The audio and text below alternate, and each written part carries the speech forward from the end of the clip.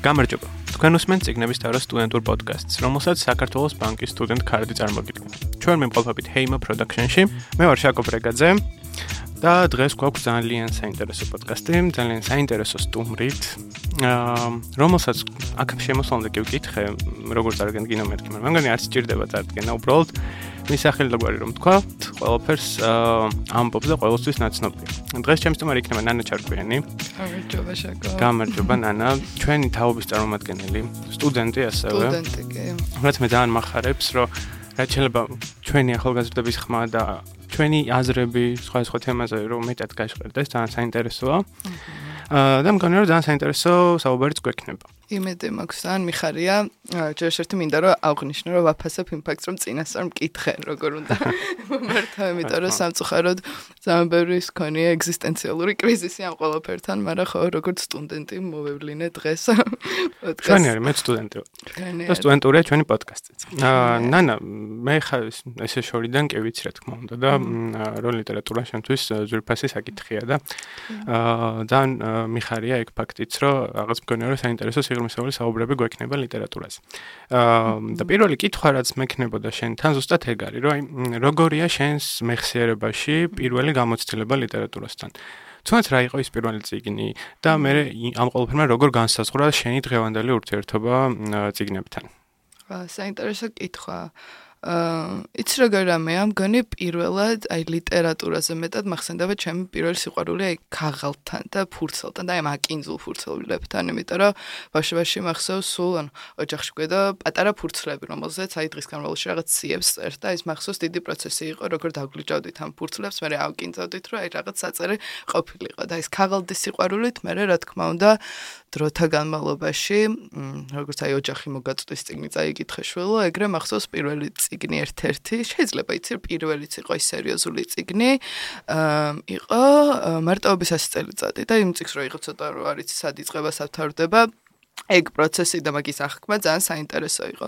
მახსოვს ძალიან ვიბნეოდი, რომ ვკითხულობდი, ვაფერს ვერ ხვდებოდი და ჩემს ვეკითხებოდი, იქაც ახლა მიდი და უპასუხე მარტოობის 100 წელიწადის კითხვებს, მაგრამ ხო, ეგრე წიგნი მახსოვს მაქამდე, უფრო პატარა რო ვიყავი, ჩემი ბაბუა მასწავლიდა სულ ბერძნულ მითოლოგიის, ანუ ადაპტირებულ ვერსიას და ბიბლიის, რაც ნუ რეალურად მითის და ისტორიის და ამბების სიყვარული ალბათ მანდედან აღიძრა ჩემში, იმიტომ რომ პრობლემად დაუღიქვეს რაღაცა შორეული პერსონაჟები, რომელიც არც თუ ისე განსხვავდებიან ჩვენგან და ეს ამბები გინდ მართალი ყოფილიყო, გინდ ტყვილი, თითქოს რაღაც ძალიან ადვილად შემეხო.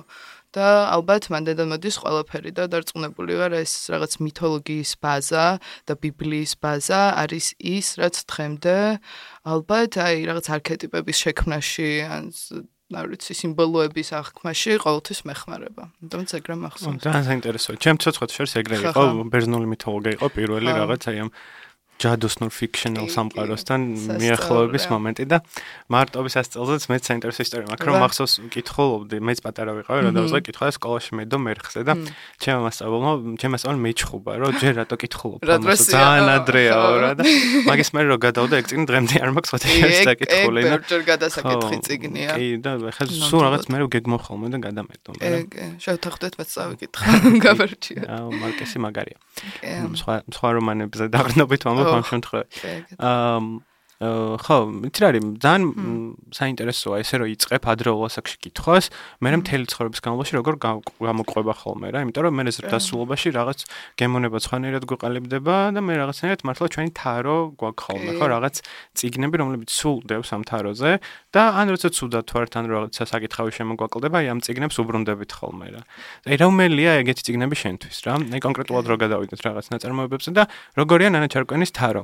ოკეი, აუ, ძალიან მიხარია ამაზე საუბარი, იმიტომ რომ ცოტა ხნის წინ მერგო პატივი, რომ აი საბოლოოდ ამეშენებინა ეს ჩემი თარო და ჩემი ბიბლიოთეკა და ნელ-ნელა აი არ ვიცი, ბავშვ ეზოს როგორც მოვლი და მცენარეს ეგრე ავდგები ხოლმე დილით გადავალაგებ, შტარდება ყველა ოჯახში რა გინდა შვილოდევის წიგნები. მაგრამ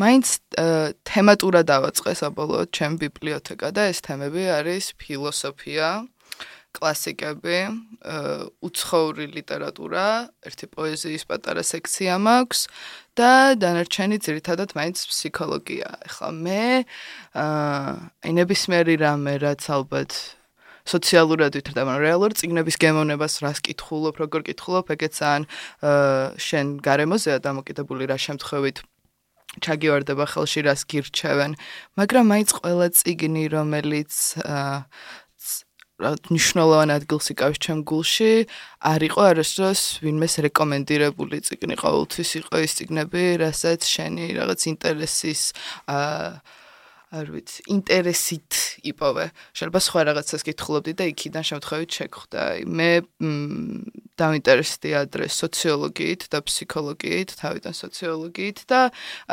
შევყევი რამ ფსიქოანალიტიკოსებს, ფსიქოლოგებს, ფროიდი, იუნგი და ძალიან ისეთ რთული იყო თავიდან, იმიტომ რომ არ ვიცი, მე თვითონ სუპერ ეგოიდი ჩემი ვერ მქონდა გაგებული და სხვისი როგორ გამეგო, მაგრამ მაინც ეგ ბაზისები ფსიქოლოგიის ყოველთვის არის თავი, რაც ჩემს კითხვას განაგებს, ყველაფერს მაინც მაგ კუთხიდან ავღიქვამ სულ.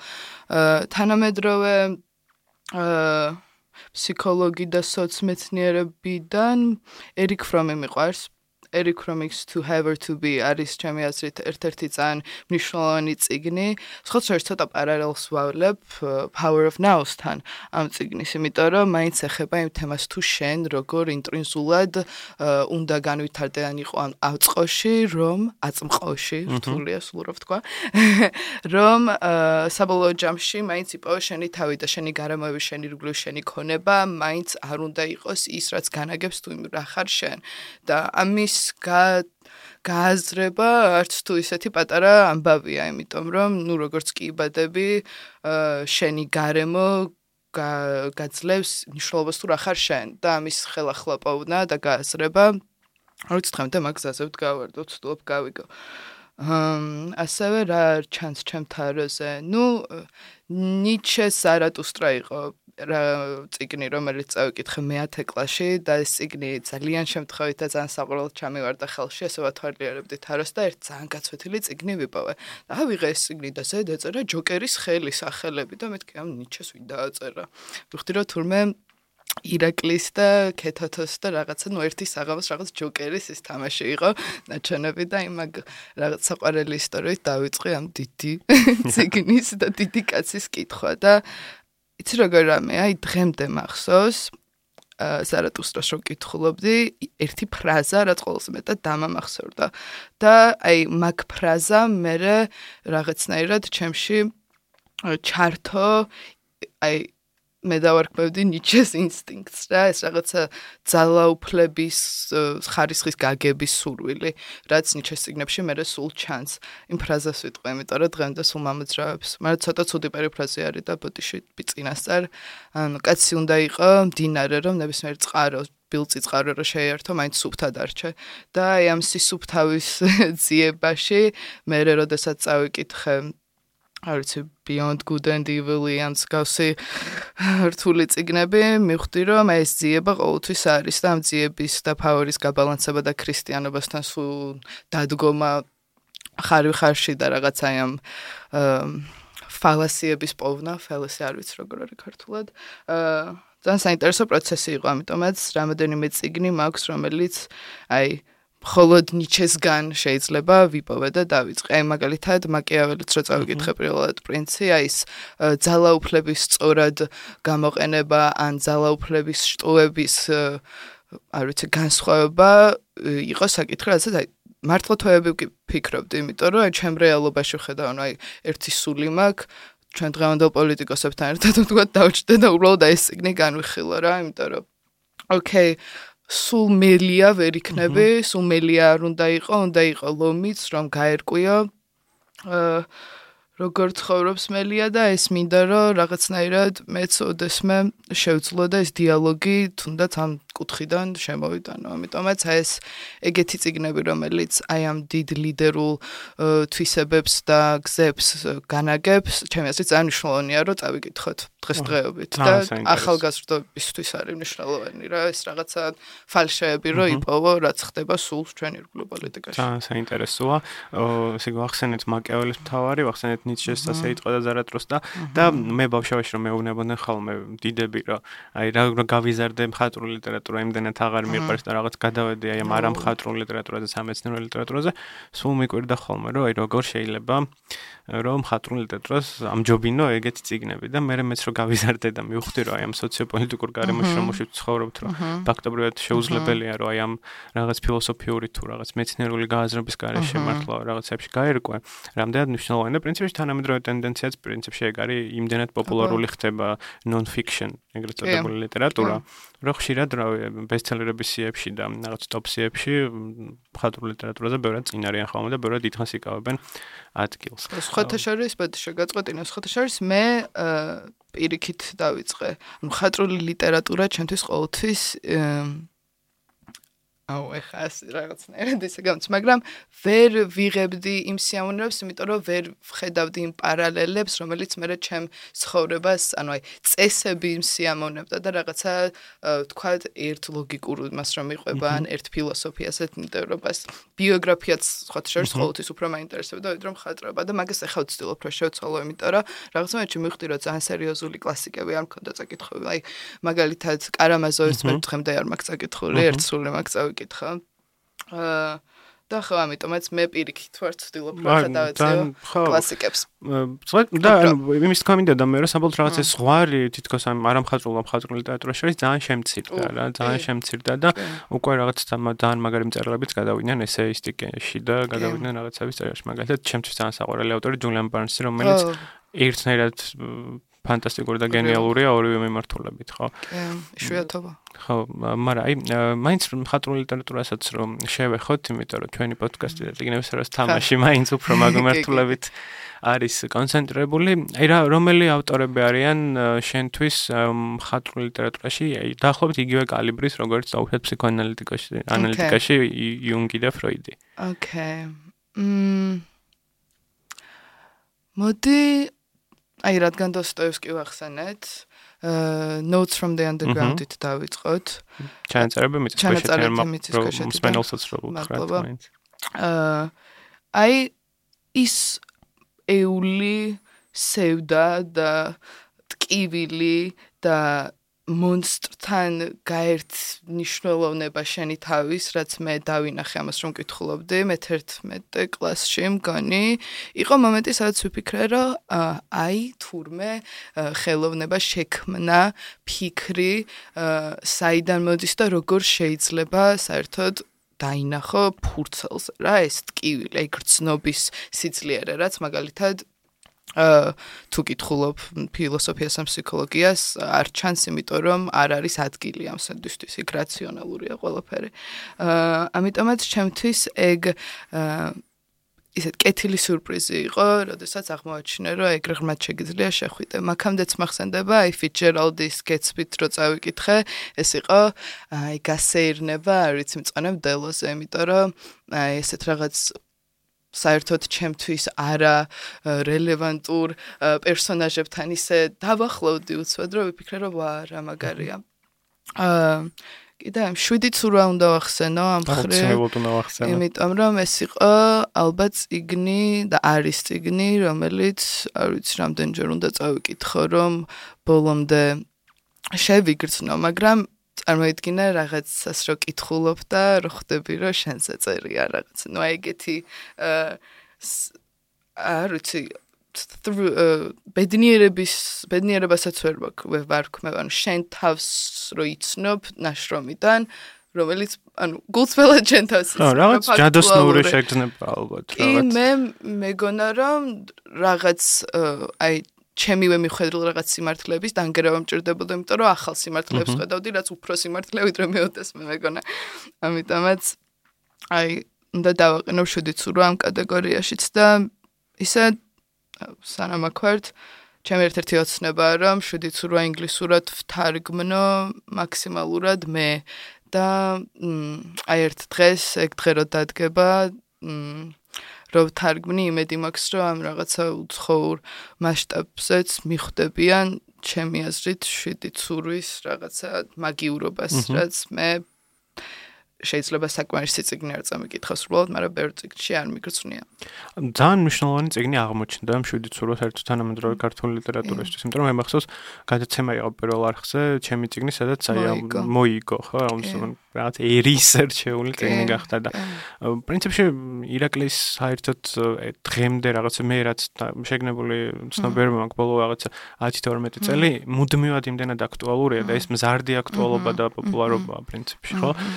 და ჩემთვის როგორც რიგითი მკითხველისთვის განსაკუთრებით საინტერესო ირაკლის პოეზია. და რახან ახსენე შენც რომ პატარა სექცია გაქვს პოეზიის შენს თაროზე, მინდა რომ ცოტა მაკეთ გადავიდეთ, იმიტომ რომ ჩემთვის პერსონალურად პოეზია ყველაზე ძალიან მიყვარს და შესაბამისად მაინტერესებს შენი აზრიც ამ მიმართულებით. რომ მოდი დავიწყოთ ირაკლის პოეზიით. როგორია შენთვის ირაკლის პოეზია, რა გზნობებთან არის კავშირში, რა თემებზეა შენთვის? და მე საერთოდ ზოგადადაც რო ვილაპარაკოთ შენთვის საყვარელ პოეტაზე, მგონი ძალიან საინტერესო იქნება. ნუ ირაკლის პოეზია ჩემთვის არის აი მინიმალისტური კატალისტი. აი მე როდესაც ირაკლის პოეზიას ვკითხულობდი, მქონდა გრძნობა რომ აქამდე წამიკითხავს. აი ეგ გრძნობა სიახლოვის, რასაც ხანდახან ლიტერატურას და პოეზიას შეიძლება რომ მოიტანოს, არის ძალიან იშვიათი. და აი ამ ცოტა სიტყვაში შეეძლო ირაკლის ყოველთვის აი ამ სიახლოვის დაჭერა. და აი კატალიზატორი იყო ჩემთვის ძალიან ბევრ ახალ იდეაზე გასვლისთვის. ნუ პოეზიაზე ხა ისეთი რაღაცა ვის ქონდა? ვაიმე ირაკლისა მგონი ზუსტად შვიდცურვაში რომ ამას პოეტიც ვერ დაწერდაო მით უმეტეს პროზაიკოსი, ანუ პოეზიის პირველ ადგილზე დაყენება. ჩემი აზრით ეს ყველაზე დიდი მაგია, ალბათ რაც ხილოვანს შეუძლია შექმნას. აი ჰაიკუ იქნება რაღაცა რამოდენიმე სიტყვაში ესეთი აი სიბრძნის ჩადება, რაღაც რამოდენიმე წელს ერთ 10 გვერდს უდრის შესაბამისად. პოეზია არის ის, რაშიც მინდა რომ ოდესმე გამოვცადო თავი და ყოველთვის არის პრობლემა, იმიტომ რომ ზედმეტად დიადი პოეტები ყავდა ერში, გალაქტიონი დრო არ მახსენოთ, შეიძლება და ასე შემდეგ. ზედმეტად დიდი ადამიანები ყავდა ჩემი აზრით ჩვენამდე. მე რომანტიკოსებიც მიყვარს, ხოთაშორის ბარათაშვილიც მიყვარს. მაგრამ პირველ ადგილზე როგორი კლიშეც არ უნდა იყოს ქართველი პოეტებიდან გალაქტიონ დაფიცა. მერკაცია. ეს მე ყანწელებიც მიყვარს რა. კი, ძალიან მეც გეთახმებ ქართული პოეზიის სკოლა ძალიან მასშტაბური და ძალიან დიდი არის და ძალიან წყება მეც გული ხა ინგლისურ თარგმანზე შენც რო ახსენე რომ თუნდაც სოფლიო ესე კარგად არ იცნობს, იმიტომ რომ მართლა არც ერთი ქვეყნის დიდ პოეტს არ ჩამოვარდება, თუნდაც არც გალაქტიონი, არც ვიპაულო, არც ტიციანი.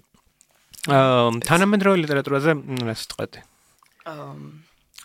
ნუ რამდენად თანამედროვედ კლასიფიკაცია შეიძლება ანუ დავაზუსტებ, ხა არის ადამიანი, ვინც მაგალითად ბუკერის ან პულიცერის იმებს უყურებს, იებს და სამწუხაროდ. არა სამწუხაროდ, ხა ახსნი რატომ სამწუხაროდ. მე ჩემთავს სულ ეჩხუბები იმ ფაქტზე, რომ მგონია, რომ ანუ მე თვითონ ვამბობ, რომ ზეინფორმირებული ვცდილობ რა ვართ და როდესაც გაქვს ამდენი ინფორმაციასთან სწვდომა, შესაბამისად უნდა გინდოდეს რაღაცნაირად რომ ინფორმაციას განაგებდე ბოლომდე.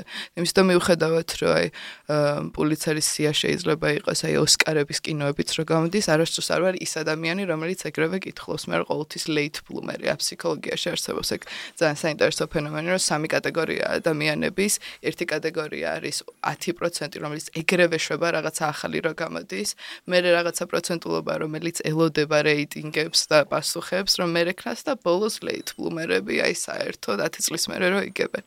მანდ ვარ მე.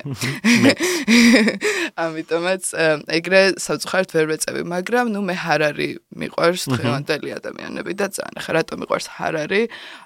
მე წავიკითხე პირიქით, ან ჯერ საპიენსი არ წავიკითხე 21 გაკვეთილი 21 საუკუნისთვის. და აი აი წიგნი მომავალზე ფიქრი ტექნოლოგიაზე ფიქრი საერთოდ იმდენი ახალი კონცეფცია შემოიტანა ჩემს ტვინში, რაც თითქოს ისტორიულად აი ადვილად საწინასწარმეტყველო, მაგრამ საერთოდ არა ძალიან ბევრი რაღაცა არის საჭირო, ძალიან დიდი იარაღი გჭირდება და თავდაცვა მგონია დღევანდელ რეალობაში და არ არის ამაზე ძალიან საინტერესო მაგალითებს და პასუხებს გვაძლევს. ერთი მაგალითი მიყვარს ამბობს, რომ რაღაც მომენტში სავარაუდოდ შეიქმნება ტესლა ხო არის მანქანა, რომელიც თავის თავს ატარებს და ტესლა ეგოისტიო და ტესლა ალტრუისტიო და მაგალითად თუ წინასწარ დააყენებ ტესლა ეგოისტი შენ გადაგარჩენს და წინ ქუჩაზე ოჯახს არა და პირიქით და აი საერთოდ რომ ნელ-ნელა გვიწევს ესეთ რაღაცებზე ფიქრი ჩემი ტვინი ვერიტეს და ის კონდა ამ წიგნს რო კითხულობდი მახსოვს განცდა რომ აი ხანო ეს ყველაფერი მე რომ მაინტერესებს თქვა ჰუმანიტარია თვედ ლიტერატურა თუნდაც ფსიქოლოგია ნეტა მომავალში როგორ უნდა განვითარდეს ანუ ჩემი როლი ხო არ ქრება მაგრამ მე თვითონ არ არის კარგად მიგვახვედრა ის რომ რეალურად მომავალში იმის დამოხედავთ რომ ესეთ სერიოზული ტექნოლოგიური წინსვლა არის კი თავდაცვა გჭირდება და თემებზე გარკვეული ადამიანები გჭირდებიან, მაგრამ ასევე გჭირდებიან ფილოსოფოსები, ის ადამიანები, ვინც მიხვდებიან და განალაგებენ ამ ლიმიტებს ამ ტექნოლოგიის. ამიტომაც